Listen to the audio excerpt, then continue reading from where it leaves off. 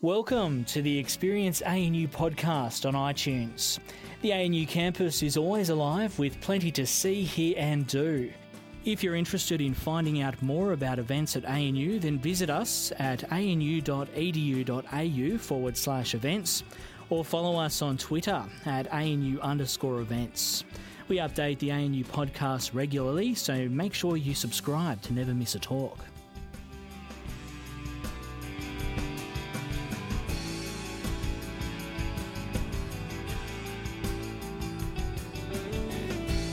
So it's now my pleasure to introduce our first speaker for this year's Energy Update, and that is Audrey Zibelman. Audrey is the CEO of the Australian Energy Market Operator, and Audrey joined AEMO back in March 2017 and also serves on the CSIRO Energy Advisory Committee and the Melbourne Energy Institute's Advisory Board. Audrey has a distinguished track record in the energy sector in the United States and brings a great deal of wisdom, information and experience to her role in Australia as CEO of AEMO. And indeed, we will be hearing this morning about some of those insights and a view into the future of the energy transition. So please join with me in welcoming Audrey Zibelman. Thank you. Thanks.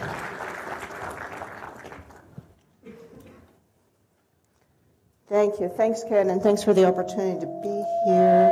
Sorry. You only need to hear me once. The theme of my conversation today is around the energy system in transition. You probably need to get rid of all those. Is that better? All right. And, in many ways, I think for us, it's not going to work. You want to just put that back there?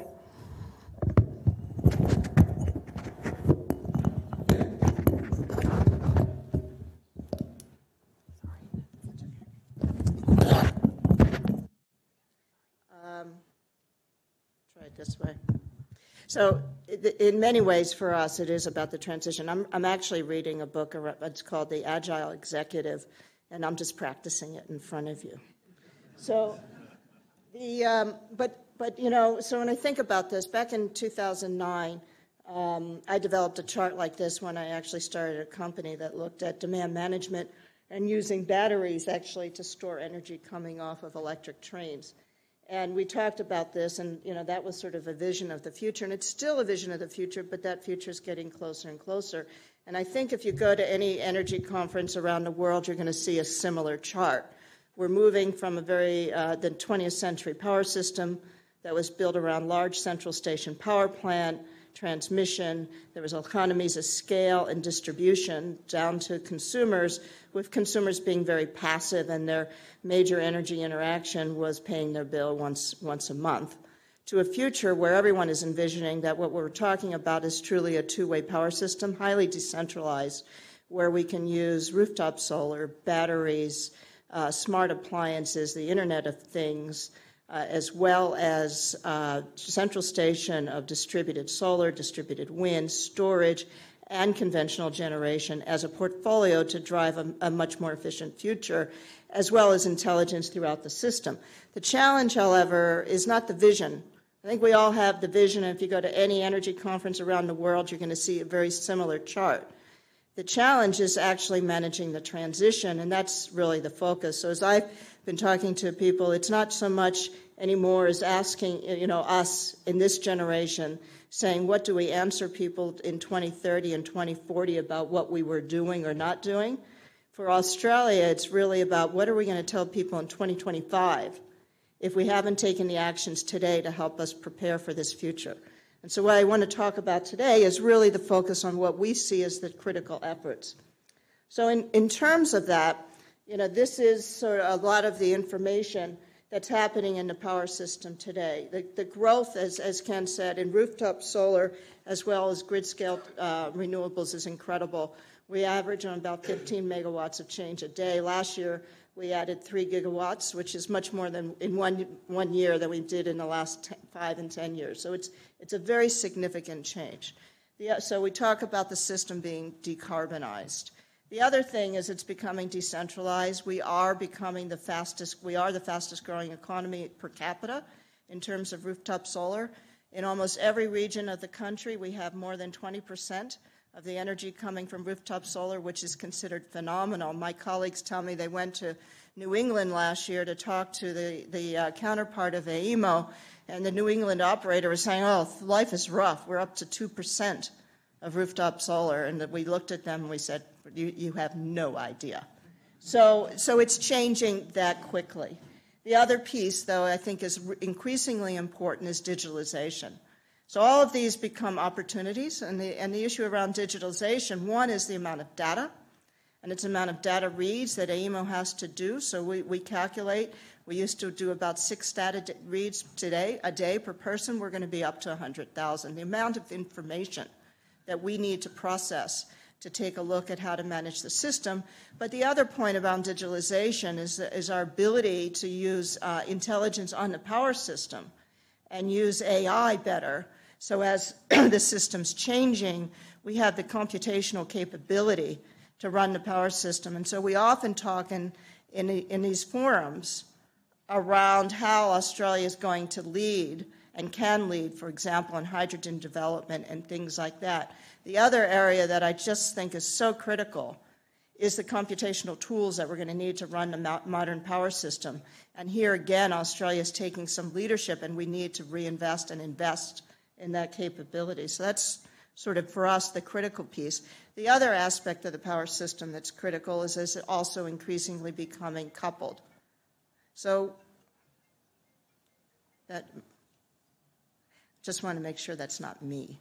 And the issue around coupling is really important, because for the first time, we built the power system, and I've been in an industry since 1988, and it was always built around building transmission and generation to meet domestic load, and it was usually the domestic load of a integrated public utility.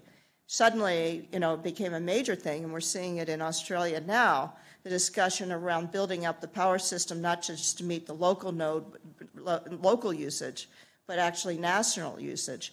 And now with the issues around hydrogen development and the possibility for hydrogen export, as well as the electrification of transport, and in other areas of the world, not so much here, but the electrification of heating, we're starting to think about how do you build a power system that's not just for not only domestic use, but what is the role then of government versus traditional energy consumers in helping build out this network, and how do you plan for it? So all of these things are happening and become very critical issues for us to resolve.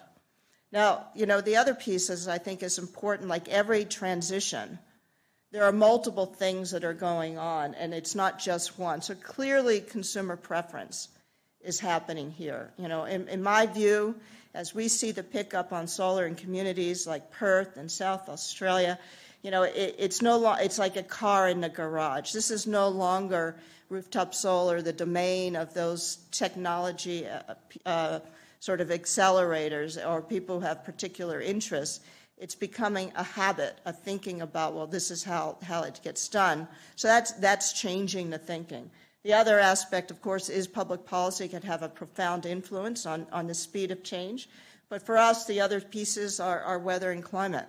We are managing a power system and are planning a power system that's going to be in a very different climate situation than it was in the last 20 to 30 years.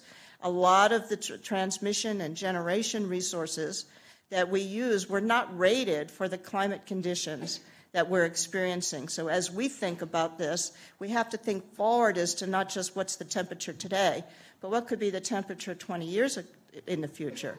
If bushfires continue to be a problem, we have to think about a diversified system to make sure that they don't become an impediment to our ability to run the power system. So it's all those types of things that are driving our thinking around how we have to rethink the system. The other piece, of course, is aging power plants. That's a major factor for us. We have to think about the level of energy that's our generation that's leaving the system. CSIRO calculated that over the next 20 years, we're going to be looking at about a $400 billion investment in this sector. So as the Shadow Minister just said, one of the things that's really important, we want to maintain affordability, but we also want to have an efficient capital investment profile, because one of the major things we can do is drive down the cost of capital when we're looking at this much investment. So we have to think about that. Plus, we have to look at the issues of how do you integrate renewables better. All those elements are driving our thinking. So what AEMO has done then is sort of said, well, okay, given that, what are the factors we should be thinking about? So one is about weather. Since I've been in Australia 2.5 years, we've had the hottest summer on record. So I asked the Bureau of Meteorology, is this, are we going to continue? It's the hottest summer on record, and they said we probably are moving into a new norm.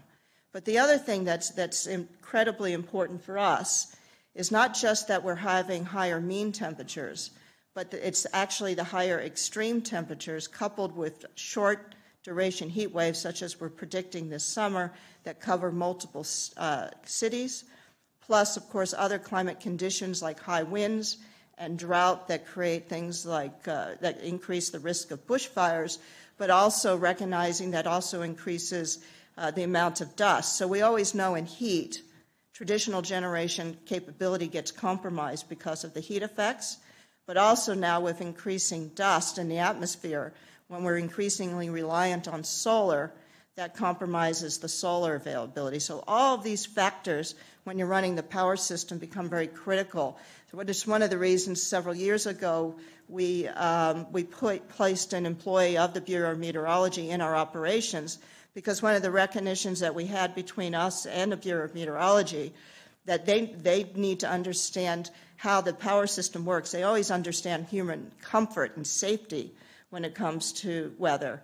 But understanding the effects on the power system is very important, because then they can produce the detail that we need to run the power system. And so that becomes a critical feature because for us, weather and climate is becoming one of our largest fuel sources. The other piece, of course, is the issue of coal retirements. This is a chart we've produced in our integrated system plan. This indicates where we see coal retirements occurring based on technical useful lives. Obviously, there are economic issues that people deal with in terms of aging coal, but the point is that there's a lot of energy that has to be replicated or reinvested in Australia. The other is the speed of the transition. So one of the things that's really important for us is this.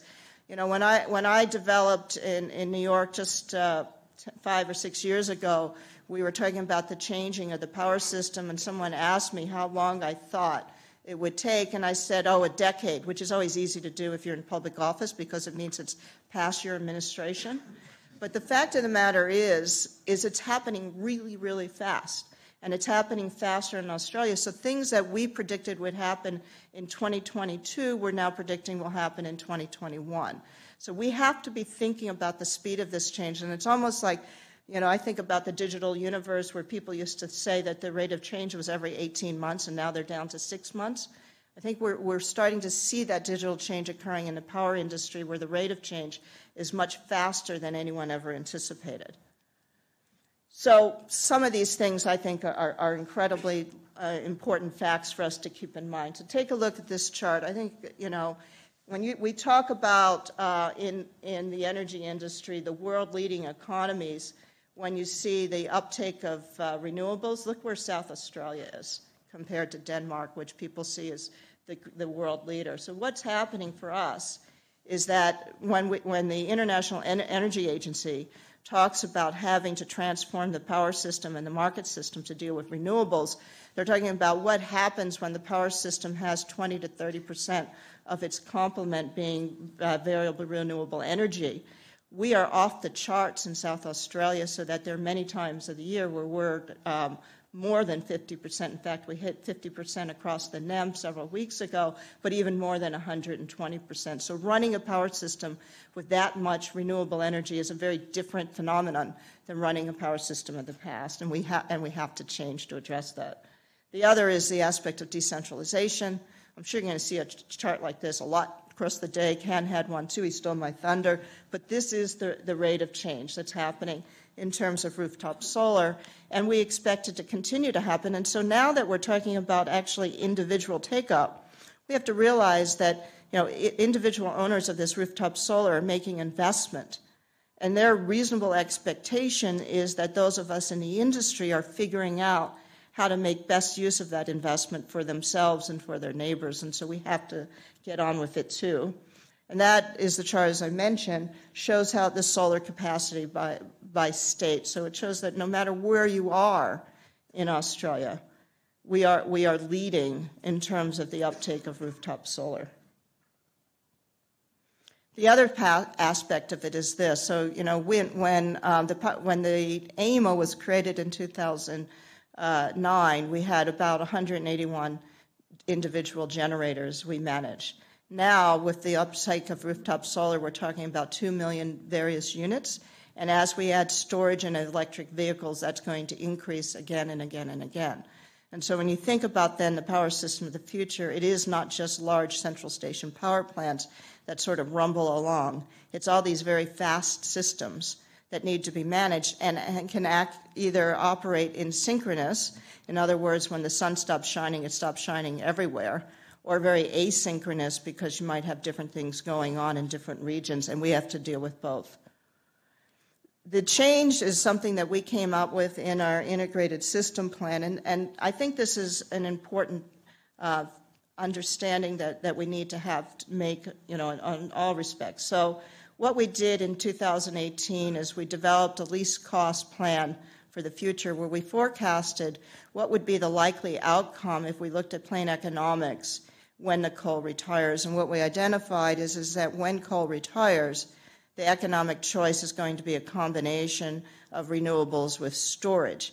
Now, the difference is this. That green line there is demand. And so for the first time in this, really, that since I think people started creating the modern power system, we're beginning to see that with the advent of rooftop solar and, frankly, greater efficiencies in white goods and buildings, that even while we can get economic growth, we don't anticipate a lot of growth in the underlying electric demand on the power system because we're becoming more efficient users of energy. Now, that's obviously a good news story in many respects. But the difficulty is that when you're replacing then the coal units with other units, that means that you're having to build out a power system on flattened demand. And the way we built the power system in the last century, we were able to make these investments because we had continuous demand growth. And that, therefore, you were able to keep prices affordable because we had usage growing with the economy. This means that now we have to replace depreciated old plant with new investment on a demand curve that is very flat. So when we had a power system that was built on the megawatt hour and the kilowatt hour of growth, and that's how we price things, if those two stay flat, we're going to have challenges around affordability as we invest. So one solution, obviously, is making sure we do it as well as we can, which is why I think it's important to think about what is the least cost investment. And then the other piece, which is what we'll talk about, is the things we need to do to make sure that those least cost investments are realized in an economic benefit for users. So AEMO, through all this, went through last year and did some strategic planning and started to think about, well, what are the key things we need to do? Because our objective is clear. We want and we think we can deliver what I call the and solution. The system can be affordable and reliable and secure and achieve environmental outcomes. It's not the technology anymore because the technology is getting there. The falling cost of renewables, solar and wind, and what people are projecting to be the falling cost of battery technologies is happening, as well as other technologies. So the technology yield curve, particularly since now this is an international phenomenon, is going to continue to occur and will benefit from that. What we need to think about, what are the other issues that we could do to make sure that that investment comes in, that the best investment comes in. We look at opportunities like hydrogen development in a way to help manage the cost, and we make sure that the markets are designed to attract that investment at the lowest cost to consumers.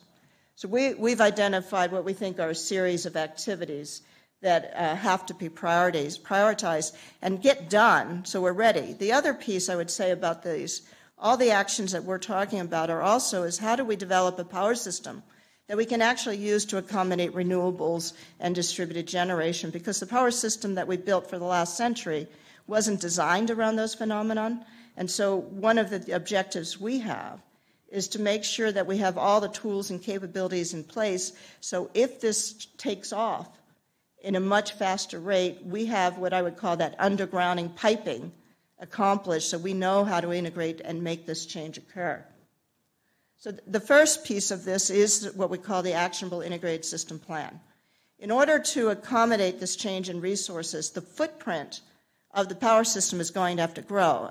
One thing about thermal energy, coal and gas, you produce a lot of energy from a very small footprint. When you replace that with wind and solar, because of the capacity factor of those units, you need a lot more property. And not only that, you want to take advantage of the diversity of weather. When the wind is blowing in Queensland, it may not be blowing in New South Wales. When the wind is blowing in Tasmania, it may not be blowing in Victoria.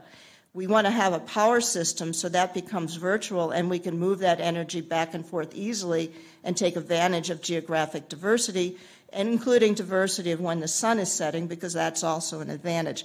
So what we've identified through the integrated system plan is to make sure that we have the right transmission networks. Now, as we think about in the future, which is we're going to have to think about the development of hydrogen and electric vehicles, we'll need to, particularly around hydrogen, think about how those networks integrate in and how we couple that capability. But for now, this is going to be a very important part. So we've been working in the last couple of years, I'm very happy to say, with the Energy Security Board going on. So there is good news in all of this. We have reached an approach that the COAG Energy Council has been supportive of, which says that we will have a very robust planning process where we think about all of these factors, develop out the type of network resources that allow us to achieve the least cost capability, and then be able to move from that to investment within a very short time frame. Because the problem we have is there's so much that needs to be done. The logistics of getting it done in a timely way are become very critical, and we need to make sure that we keep the optionality. The other piece is that with the integrated system planning, we, for the first time, can start taking, I would say this is probably what people did when we had integrated monopolies, but in a market environment, what we need to think about is not just what we know is going to happen, but also the risk. So part of this is, for us, is a very important piece, because we know when the coal plant may technically retire, but the matter of fact is that if you have a coal unit that is no longer really fit for purpose and people are thinking about retiring it, and then something goes bang in the night and it breaks and it is a massive capital outlay, any owner will tell you they're not going to be able to rebuild it under that time frame. So what we have to be thinking about, because now for the first time we don't have the reserves we used to have in this region, is that when those coal plants retire, we need to have the reserves in place in advance of that, which means we need to get the transmission built. And these are the kind of issues that the COAG Energy Council is tackling, which I think is a good thing. So for us, what we do in our integrated system planning is we do typical scenario planning. We have a normalized case where we take a look at all existing policies, such as the state policies around renewables, and we also take a look at what we know are the known commitments. And then we, like any good scenario planner, we do, well, what happens if things go much faster than we thought? What happens if they go a little bit faster, and what happens if they go slower? And we, from there, make a determination. What are the types of investments that you would say in almost all the cases you should be making right now to deal with all of these eventualities, a least regrets program? And that's what we put into place. We did that in 2018. We're going to be publishing our next one in the next couple of weeks as a draft. We're going to take in comments. The other thing that I think is a big positive change, and one of the biggest challenges around electricity industry is the mystery. It's very complex. One of the things that we want to do is create as much transparency as possible. So the process that we're using in planning is that on a very upfront basis, we tell people what the scenarios are we're planning around. And we give people an opportunity to comment on that. Do we have it right? Are we not aggressive enough? Are we being too aggressive? We also publish what are the costs. We work with the CSIRO to think about, well, what are the forecasted costs of technology and what kind of technology should we be thinking about, and allow people to look at that. So all of that kind of takes the mystery about, well, how did AEMO go from here to there? We don't want to have a black box. We want people to have confidence and they understand how we arrived at a recommendation so that they could test the tires. And part of that is that we'll be publishing this draft plan in December with the invitation for people to kick the tires, challenge our assumptions, understand how we got there, comment to us if they think we have it wrong, so that when we publish the final plan in June, there's a great deal of confidence and everyone understands why we're saying what we're saying. And it's all around engineering. We run thousands and thousands of engineering studies. This is not people sitting in a room guessing. It's really running the plan. And we run it not just around the economics, but also around the security of the system, so we know that we can actually deliver the energy that we're saying should be built. So I think it's a great input, and Chloe Monroe's in the audience and she'll be talking later today, but this came out of the Finkel review and I think has been a great advantage and change to this industry. One of the things that the plan has identified in 2018, as verified this year, is that when we look at the economics of technology, and we're seeing this in the market, one of the things that's changing, of course, is that the cost of wind and solar is lower than the cost of new coal. So and gas. So if you look at that issue and you combine it with the fact that it takes us much shorter time to design and develop a wind and solar farm than it is a coal plant, you could understand, regardless of any policy, why people who are having to put their own capital at risk are saying that they can't really build a coal plant in this type of environment, because what they're concerned about is just the price. They won't be cost competitive under the current market design, which is why we expect to continue to see a significant increase in wind and solar so long as we get the transmission right.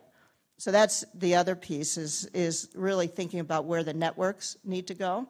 One of the things that we have a problem with right now in Australia is the fact that we built a lot of wind and solar in the weakest portion of the system. So you saw last year, those of us who watch this industry, is that the losses which people have, which is the amount of energy that's lost when you move power from one place to another, was increasing.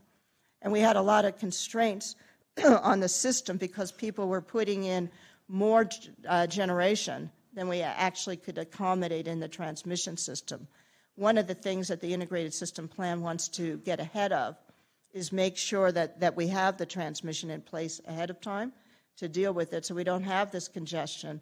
And part of that is the development of renewable energy zones.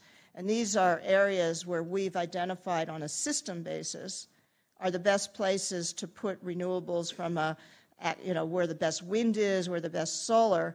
But then we, in a combination of that, we work with the governments to identify where they want to develop it from a community, and we get the community acceptance, because part of the issue is, of course, you may have the best resource, but if the community doesn't want it there, it's very expensive and difficult to build.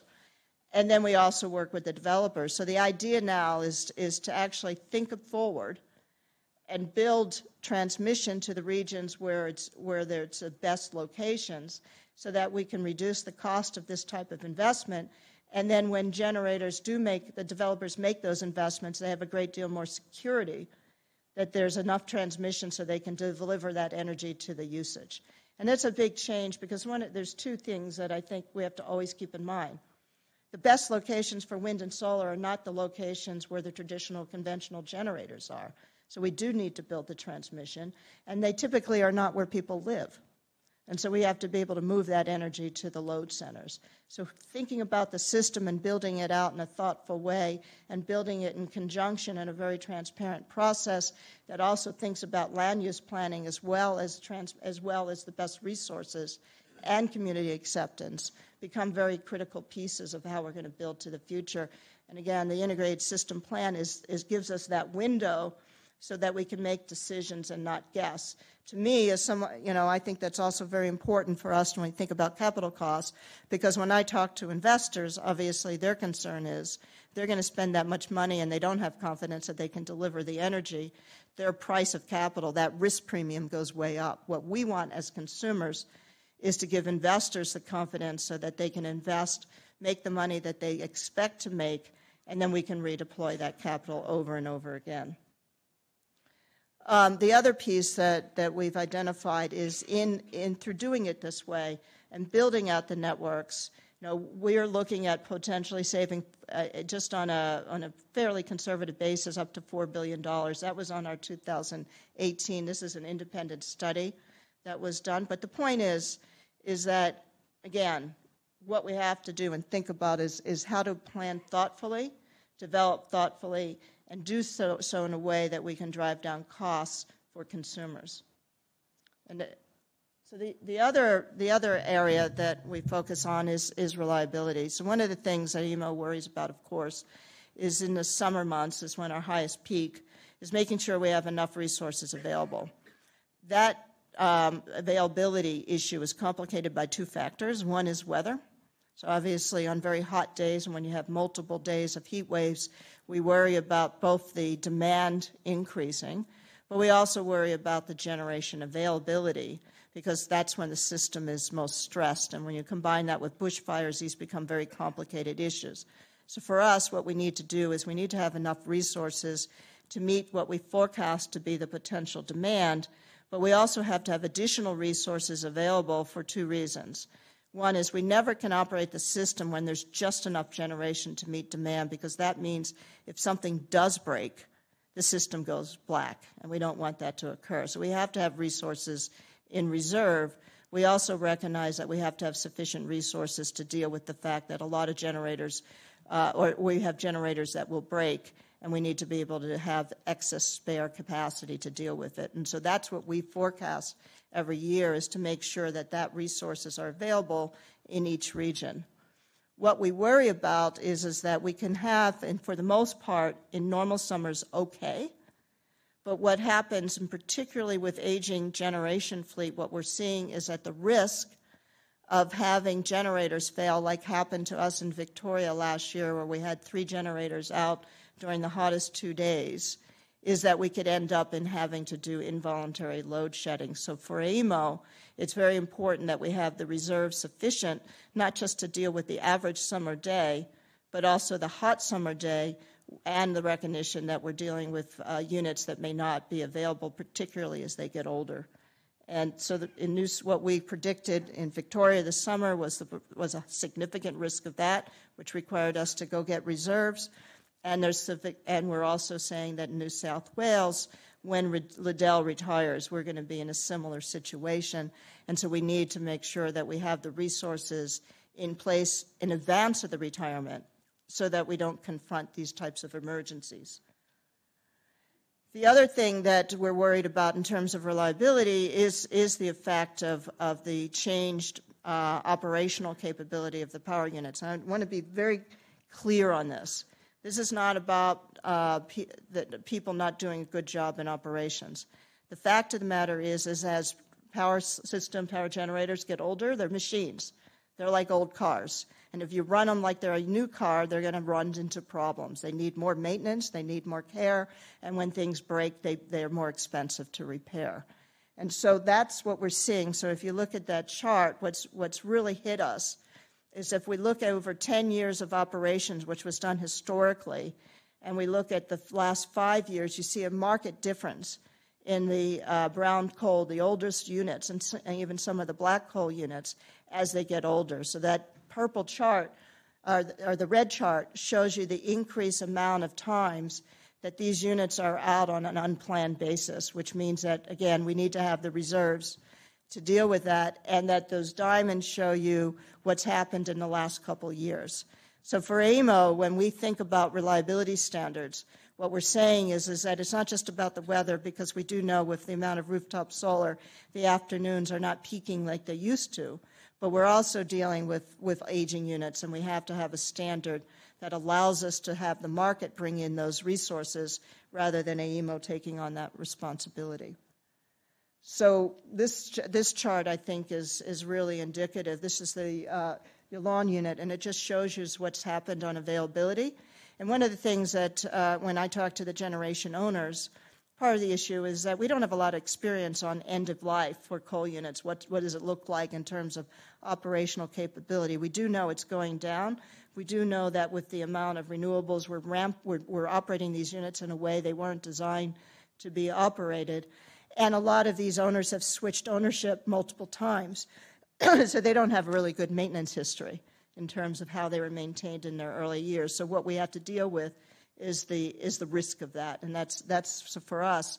We were very pleased last week that the COAG Energy Council agreed that the reliability standard that we've been using, which was fit for purpose for the last decade, needs to be modified. So AEMO has the capability and the resources are coming into the market, so we don't have to go out and have emergency reserves. The other piece that I think is very important for all of us is what we know in this society is that the morbidity and mortality rates associated with hot weather when there is insufficient cooling are very high. So the last thing we want is for people not to be able to put on their air conditioners on a 38, 39, 40-degree day. And so we just have to fix this issue. The other piece that we're dealing with is distributed energy resources. So on the upside, one of the things that we're very excited about is that as we're thinking about how this power system's changing, the technology is changing, and so we want to look about how we can integrate in and have this two-way power system that we're using resources that sit behind the meter at the home of businesses or households, as to actually help us manage the system. So part of this is associated with the fact of, again, the changing nature of the system. The Swiss and Western Australia is a great example where we're seeing close to 30% of the power usage coming from rooftop solar, which is fantastic until the clouds come over. And then we need something else. And which is fantastic until the clouds come over and then the clouds disappear. And the clouds come over and the clouds disappear. And we're seeing the energy use rotate looking like someone's echocardiogram. And we need to have units that can manage that. So part of what we've been talking about is how do we deal with that. So one is, we have it's interesting, we always worry about the peak days in the power system and how do we manage that. But for the first time in Australia, and which is getting a lot of international recognition, we also have significant issues in the spring and the fall where we have a lot of sun, not a lot of usage, and the demand is so low that we're worried about managing the voltage of the system. Sometimes the demand is lower than the smallest generator. And so how do we manage a system when we don't have enough usage?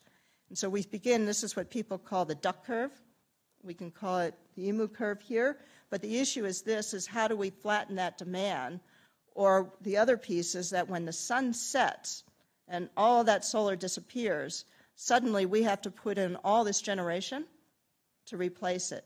And those become very challenging aspects for running a power system. So part of our challenge the next several years is how do we make that duck get less fat? So the one way we're doing this is through the work we're doing around virtual power plants. And we have a great program of work we're starting in the ACT that I think ANU is involved with, but we're doing it across the region. So this isn't a great example of what we've done. So virtual power plants, in my mind, people throw out these terms, microgrids, virtual power plants.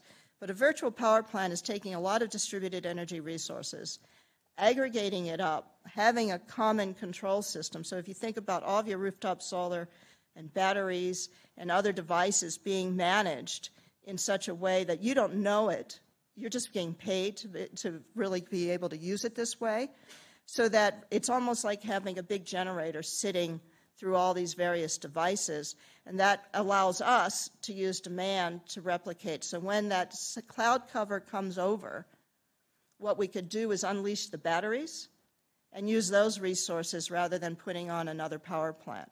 And so this was an example that we experienced several weeks ago, where we lost a generator, major generator, and because we had this virtual power plant where we were aggregating it, they got the signal, and these devices responded, and they replaced that missing generation instantaneously, which avoided us having a problem on the system.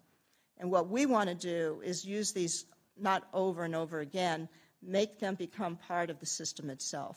And so part of this is creating this two-way power system where now we can use orchestrated demand resources, and that these investments in rooftop solar not only benefit the individual owner, but they benefit everybody, because we're creating a much more efficient power system, avoiding the need to have to build new generation just to deal with these moments, and be able to take advantage of these resources and smart technologies to use them better. And this was an early example, but what we expect to become the norm and want to become the norm in the next several years.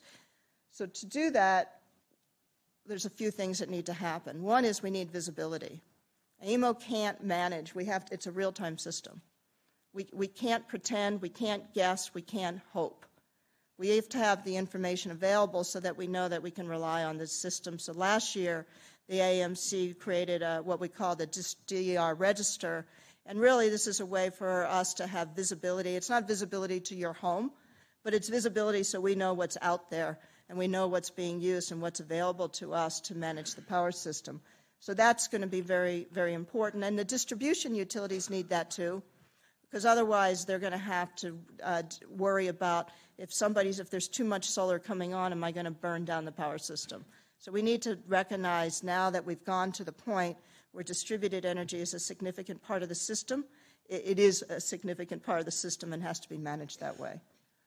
The other piece is really thinking about then how do we change then the market. So the other aspect of this, which is going to be very important, is to recognize that as we've moved away from synchronous generation, we're going to need a lot of changes in the marketplace to deal with how to pay for things. So one of the issues that we've been running into the last several years is that, and I'll just do it this way, is two things. One is, as these traditional generators retire, we need to manage not only just the adequacy of supply, we need to manage the frequency of the system. So we've seen the frequency in this chart change significantly. So what happens to AEMO, we'd like to maintain frequency in a very tight bandwidth. As we've had more and more asynchronous wind and solar come onto the system and traditional generators retire, we've seen that drift. And so our concern is how to make that tight, because if we can't manage frequency, the security of the system suffers, and we have more risk of system black events like we saw in South Australia. We also recognize that we're going from traditional conventional generation to electric control systems, and so therefore we need to have the ability to use those resources better and knowledge of how they work. One of the things that, I think to simplify this, we had 100 years of experience, thousands of years of experience, if you look across all the modern power systems, in how to integrate a power system that's looking at conventional generation and transmission and distribution. We only have a decade worth of experience of how to run a power system with high degrees of renewables, and Australia is leading the way. So the issue for us is not just understanding the availability of these resources, but how do we manage a power system that's built around a totally different technology to make sure that we're able to run the power system in the future. And again, here's another area where I think Australia will be leading. The example here shows you really why we need to address this quickly. So the green chart is the, I have to put my glasses on for this one. The green line here is the amount of renewables. This is a day in South Australia that is coming onto the system. The black line shows you what's happening in prices. So the challenge we have right now is that because our prices is based on energy, we're seeing our energy prices go down with the increase of renewables because they don't have a fuel cost. Well, if you're running a gas generator and you're seeing that the price of energy is below your cost of gas, you're going to do the rational thing and say, I'm not bidding into that market. I'm not going to get paid. In fact, I'm going to lose money. And so what happens then is AEMO has to come on board and say, well, we're going to direct you on because the market isn't bringing you on, and we'll pay you an administratively set price. So it's an intervention that we do, which is a distortion, of course, to the market. What we need to do is recognize that those generators are providing an important resource in terms of system strength and reserves that we need to run the power system and start pricing those differently so that we create those incentives.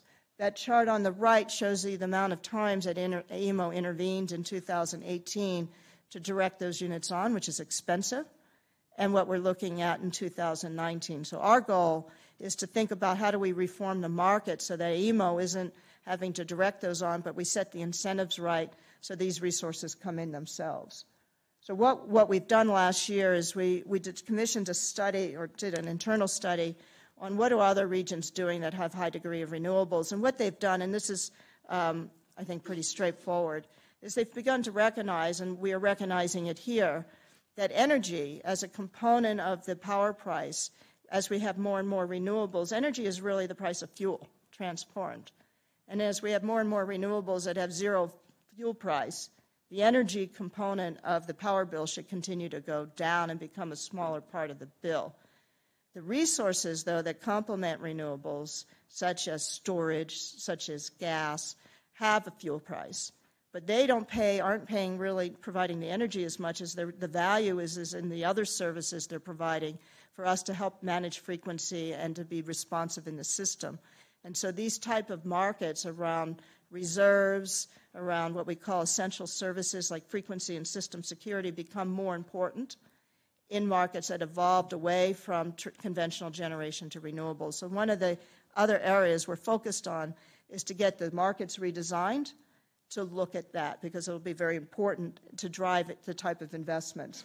So these are the types of things that other markets have. Now, very fortunately, we have commenced a piece of work with the Energy Security Board that started last year to start looking at the markets that are going to have to be in place in order to accommodate these changes.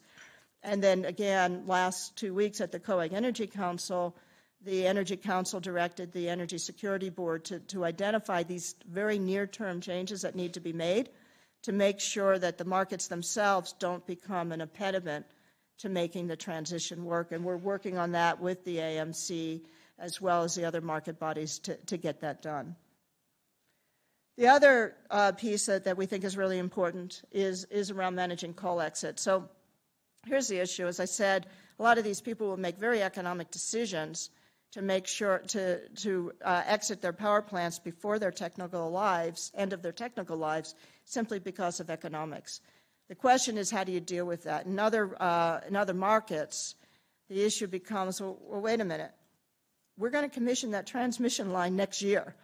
If you retire this year, all of a sudden I have to go out and buy a bunch of diesels or something else that doesn't make a lot of economic sense. So what other markets have done to manage that is they put in mechanisms that have said if you can actually establish that you are economically underwater, you're not engaging in bad conduct, and the plant is safe, and we need to regulate you for 6 months or a year because you really are exposed to an economic risk, that may make more sense in the long run than simply saying let them retire and us having to rush to build in new resources when we have plans to do something else that is much more economical. So one of our issues that we want to address with is how do we deal with these aging units so that their departure is timed in such a way that we can manage the entrance and do it in a way that's most economic for consumers. So that's another area the ESB is working on. The last point for us is around the digitalization. This is actually a great picture. This is actually the simulator that State Grid of China developed of the whole national system in China. So in China, what they've done is they have their power system, and then they have a real-time simulation of their own power system.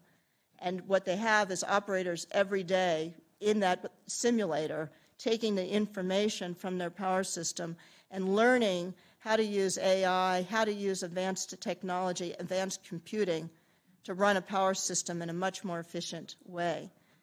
What we're seeing in Australia is very much the same need. The computational tools that were developed for the last century simply are not keeping up with the computational requirements. We've made a significant investment in Australia, in AEMO, in terms of increasing the computational capability of our forecasting, using machine learning, understanding the uncertainties and how to manage those uncertainties because of the amount of data we have to deal with. And we think more and more these types of tools, the ability to deal with this, is going to be a great opportunity for Australia to lead in the types of computational capability. One of my formative experiences when I got into this business is I went to Rockwell Automation, and they had a system that they developed to deal with the rocket launches because they had 200,000 bits of information that they had to deal with in 1 minute or less to address whether or not they were going to launch a rocket or not. And they did this, and it was phenomenal. And that essentially is what we need, because we're launching rockets every day, and we need to have that computational capability so that our decision makers can make the right decisions without fear of having to basically keep resources online in excess because they don't have enough information. So I think this is, for me, one of the key issues, and AEMO is already working with the industry and the Commonwealth to talk about how we can create the right tools here so that we make sure that the ability to manage data itself isn't an impediment to the future I think we all want to get to. So thank you very much. I hope this was a little more uplifting. We do have plans in place and look forward to your questions.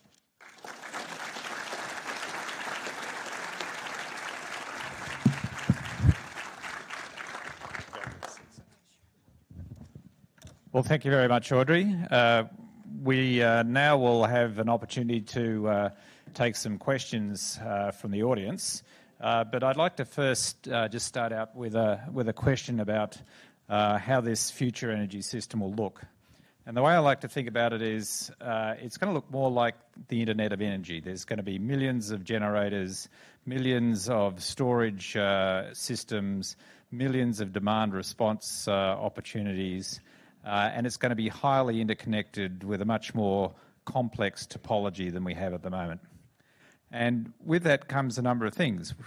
As we've seen with the internet, there's a certain amount of resilience associated with multiple pathways, redundancy of these pathways, et cetera, but there's also increased vulnerability. You've got greater access points for cyber interdiction. There's, obviously going to be opportunities because it's spread out into a whole range of different areas for extreme weather events to disrupt the system. So my question is around resilience.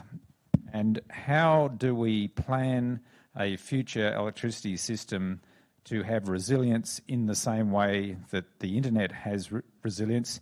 Can the future Internet of Energy replicate that type of robustness? Thanks, Ken. And yes, and if I didn't put cyber on my list, it's sort of my bad. Certainly the issue of cyber threats is very important, but I think resilience is a broader term. We need to not only be resilient against the cyber, we also need to be resilient against weather and climate change. We need to think about how to build that power system that is resilient. But in cyber itself, we certainly need to be cognizant that there are bad actors and it's constant. And so we do have programs in place throughout the industry to monitor that and to make sure that we have the ability to respond. But to me, the best way to do this is going to be situational awareness. and then to use the technology so that we have multiple points of data, multiple ways of going back and verifying whether we're having good information or bad information, and the ability to have the diversity of resources that we can use, because that's going to be really, really critical. So we certainly have robust programs around cyber protection and the protection of our networks and certainly the operating systems, but we're also cognizant of the fact that we need to have a good deal of ability to get multiple information throughout the system. The other piece is around standards.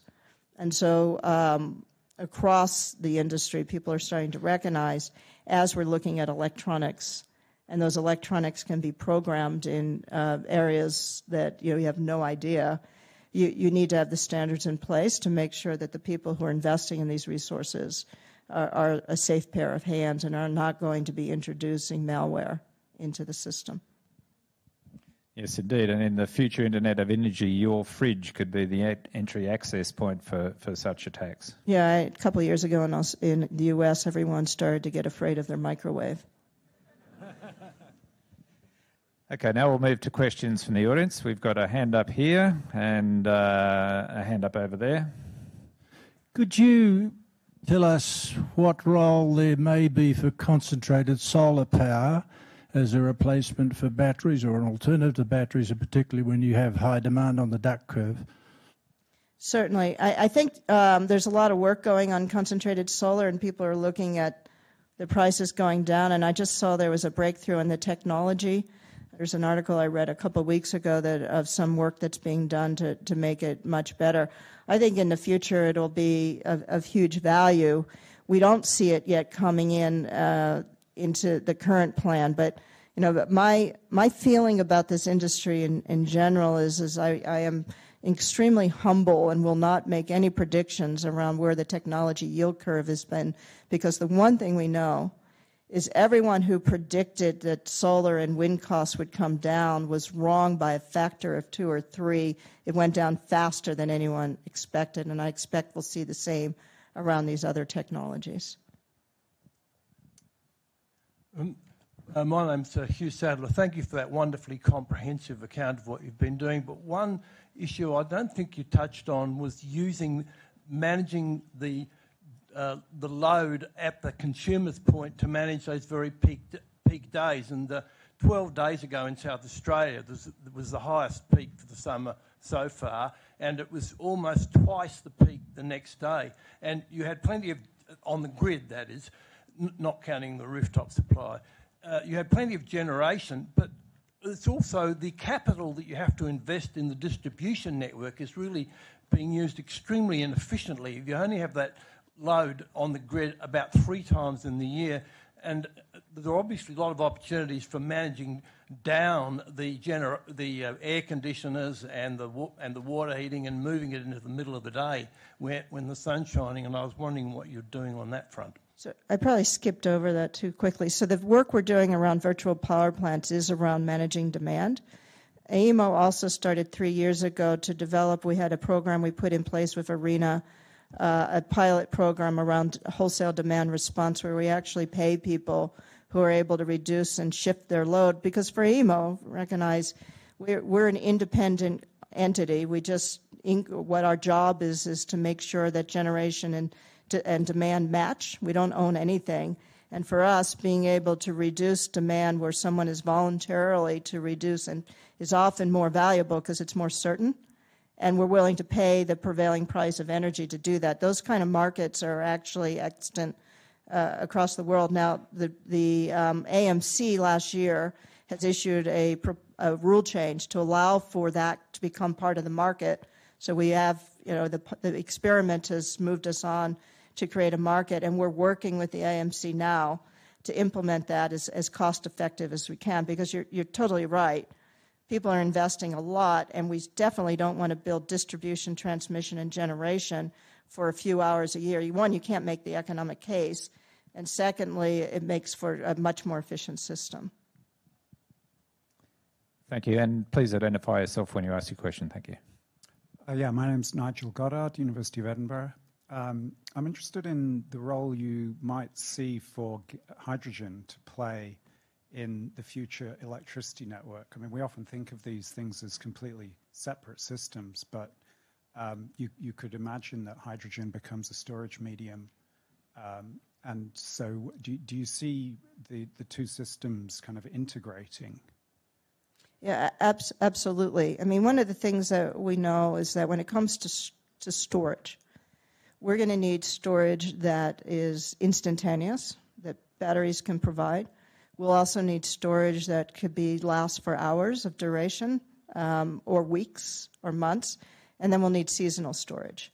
And so we see hydrogen as playing a very significant role as a storage facility that we can use to complement a grid that's made up of a lot more solar and wind and things like that. And so that's why when I talk about the coupling of the system, we really need to be thinking not only about the potential use of hydrogen as a fuel, but the potential use of hydrogen as a source for domestic electricity or storage.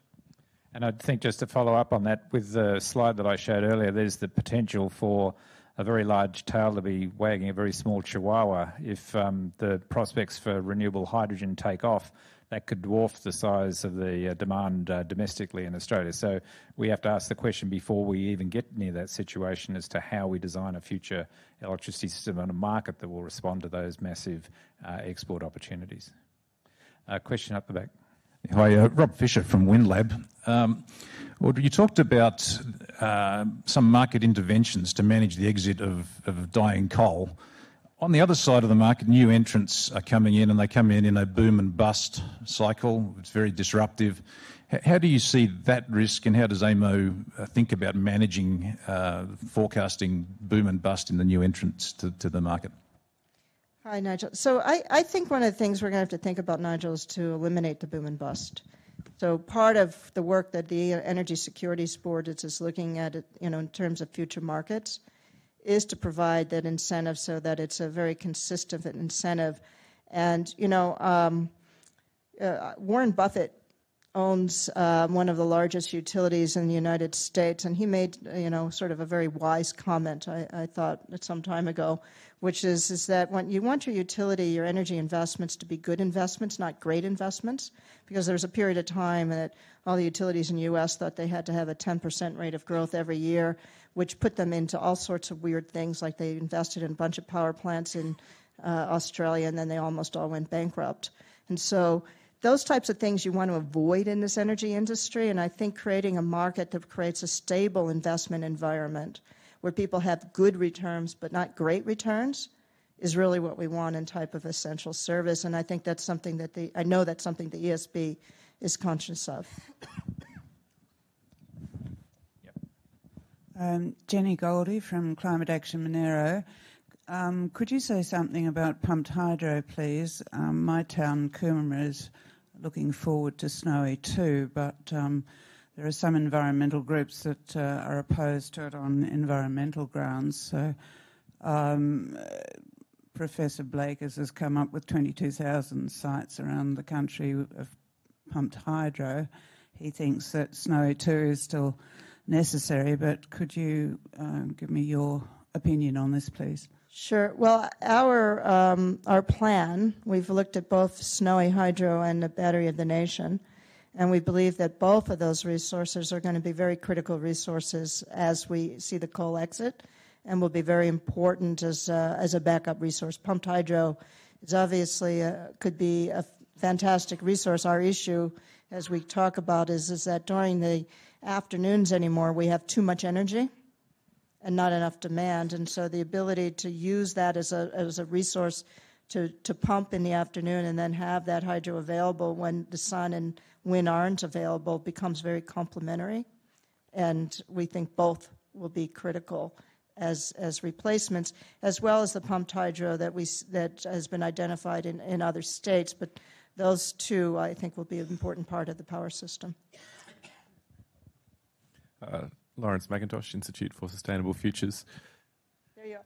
hard to see. That's okay.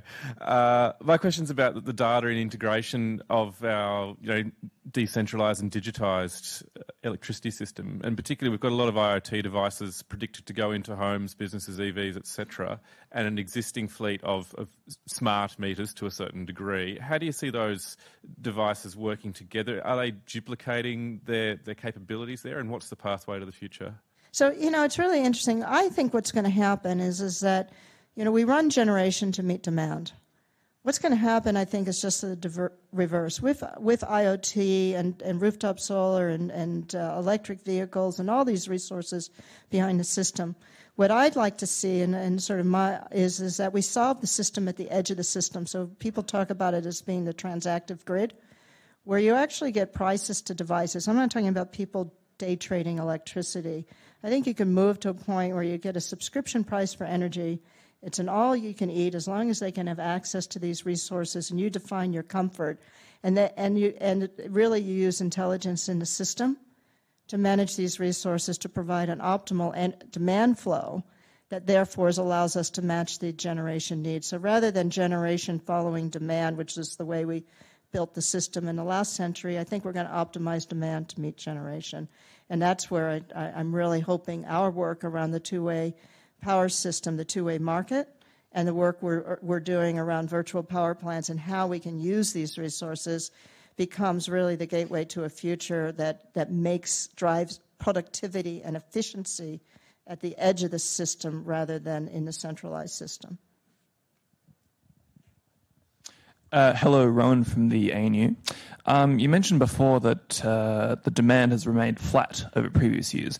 However, factors like population growth, rising temperatures, perhaps exporting hydrogen, or even electric cars, I wonder whether you think demand will increase overall in the future. I think we'll have increases in the demand for power, but it's not necessarily going to be for domestic use, as Ken said. And so the question is, for the first time, when we think about how we price these resources out and the development out, it's not just saying, electric demand is going up, so the people who are increasing that demand need to pay for that investment, but to recognize that we're creating a power system that's going to serve multiple needs. And one of the issues I think we have to address as a society is how do we allocate those costs in an efficient way and in a fair way.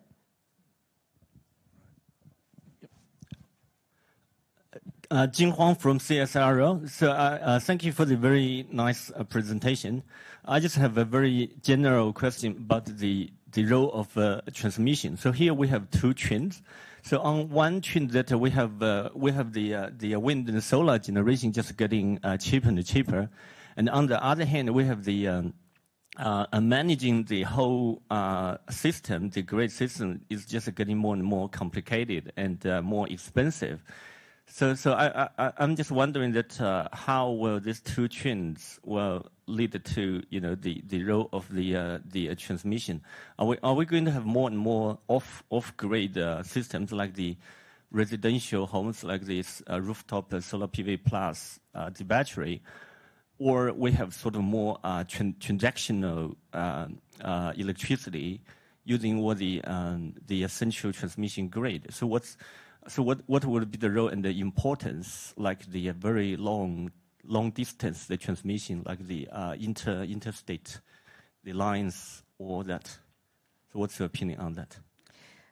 I think it's a combination of both. We're going to have the large-scale wind and solar because, as they continue to be on a scale basis much more economically efficient, even when we add transmission to the mix. That's what our modeling shows, combined with much better use of demand. So what we're showing in our modeling and what I showed about the duck curve and the peak is that we have the opportunity to use distributed resources to make the usage of energy much more efficient.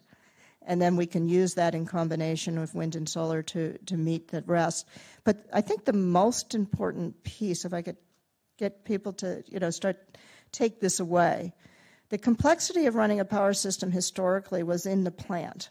You need to make sure you had enough fuel. You need to make sure that the system was running. All those logistics were in the centralized power plant. as we move towards wind and solar, that operation capability is becoming simpler and simpler.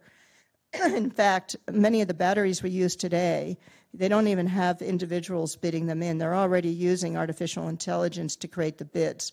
So the complexity in the system is moving to the digital, to the control room, to what AEMO does.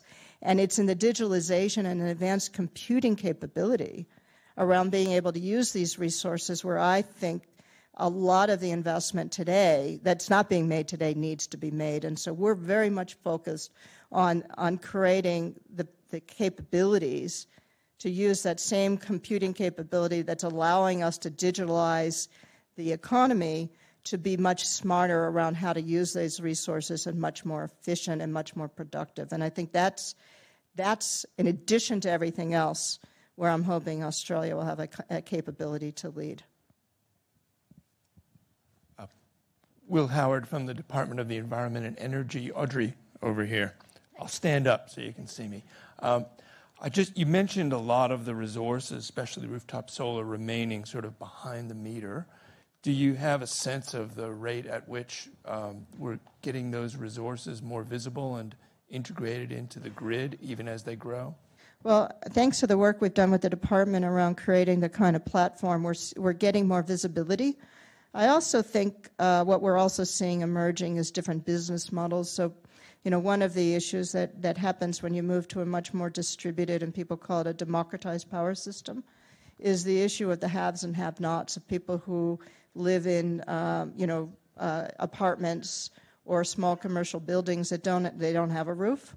And so what we see as emerging actually are things like community solar, which quite frankly I think are a great advantage because you can site it and people can own it, but they can own it virtually. And so I think this move will move, but we should also see the emergence of business models where people are looking at it as almost a subscription type program as opposed to an ownership program. And that itself will, I think, accelerate the development of this sort of new world.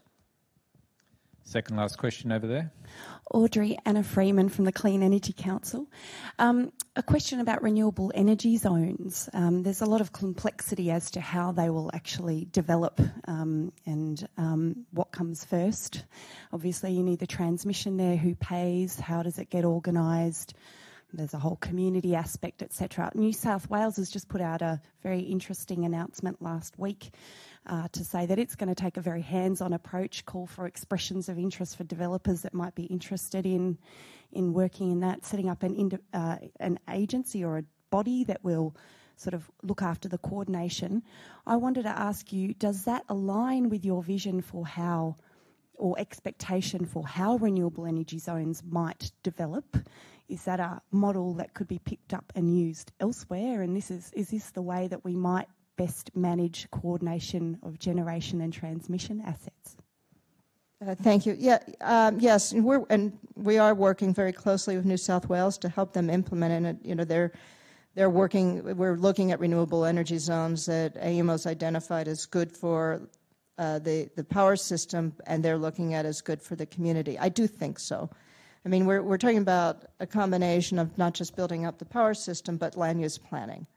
And we want to make sure that we're dealing with the ownership, the original owners of the land, indigenous populations, as well as communities, and that we're, again, putting in enough resources, because the last thing we want, and we are seeing a slowdown in renewable investment as a result of the problems we've had in the past, is to have this boom and bust cycle and uncertainty. It's not good for anyone.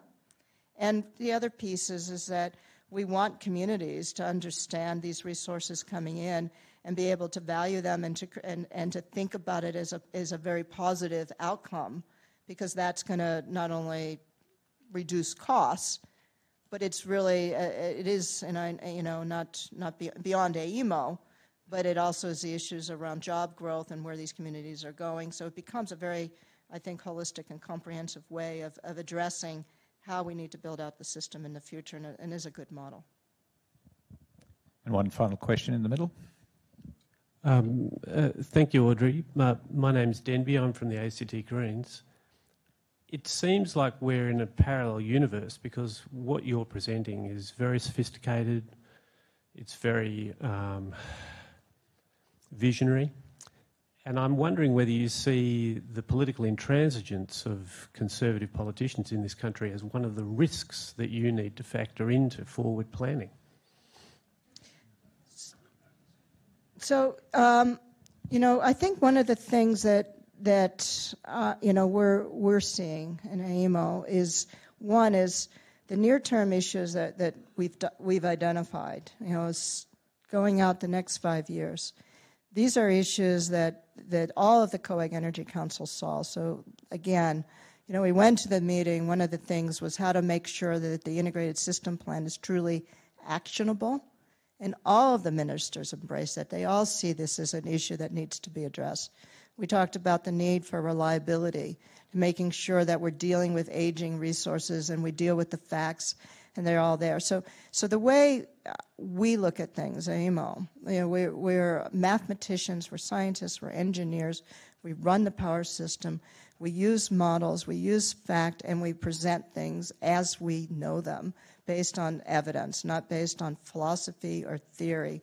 And it's from that we believe that the ministers are being responsive because it is around that. So for us, our objective is to increase the transparency, increase the knowledge, make everything known so that we're not debating the facts. We can always debate policy, we can always debate aspirations, but we've got to stop debating the facts, and we see that as a very important role that we can play. Great. Well, I'm sure there are many other questions, but time is upon us. We, I think, have had a great insight here from Audrey. In fact, we're very grateful that she's come to Canberra and indeed to the ANU, where many of the prospective contributors to the vision that she's outlined today might be now thinking about ways in which we can design a future energy system. Audrey's also kindly agreed to speak to the Women in Energy group here at the Energy Change Institute afterwards, upstairs. So those of you who are going to that, just follow us up there immediately following.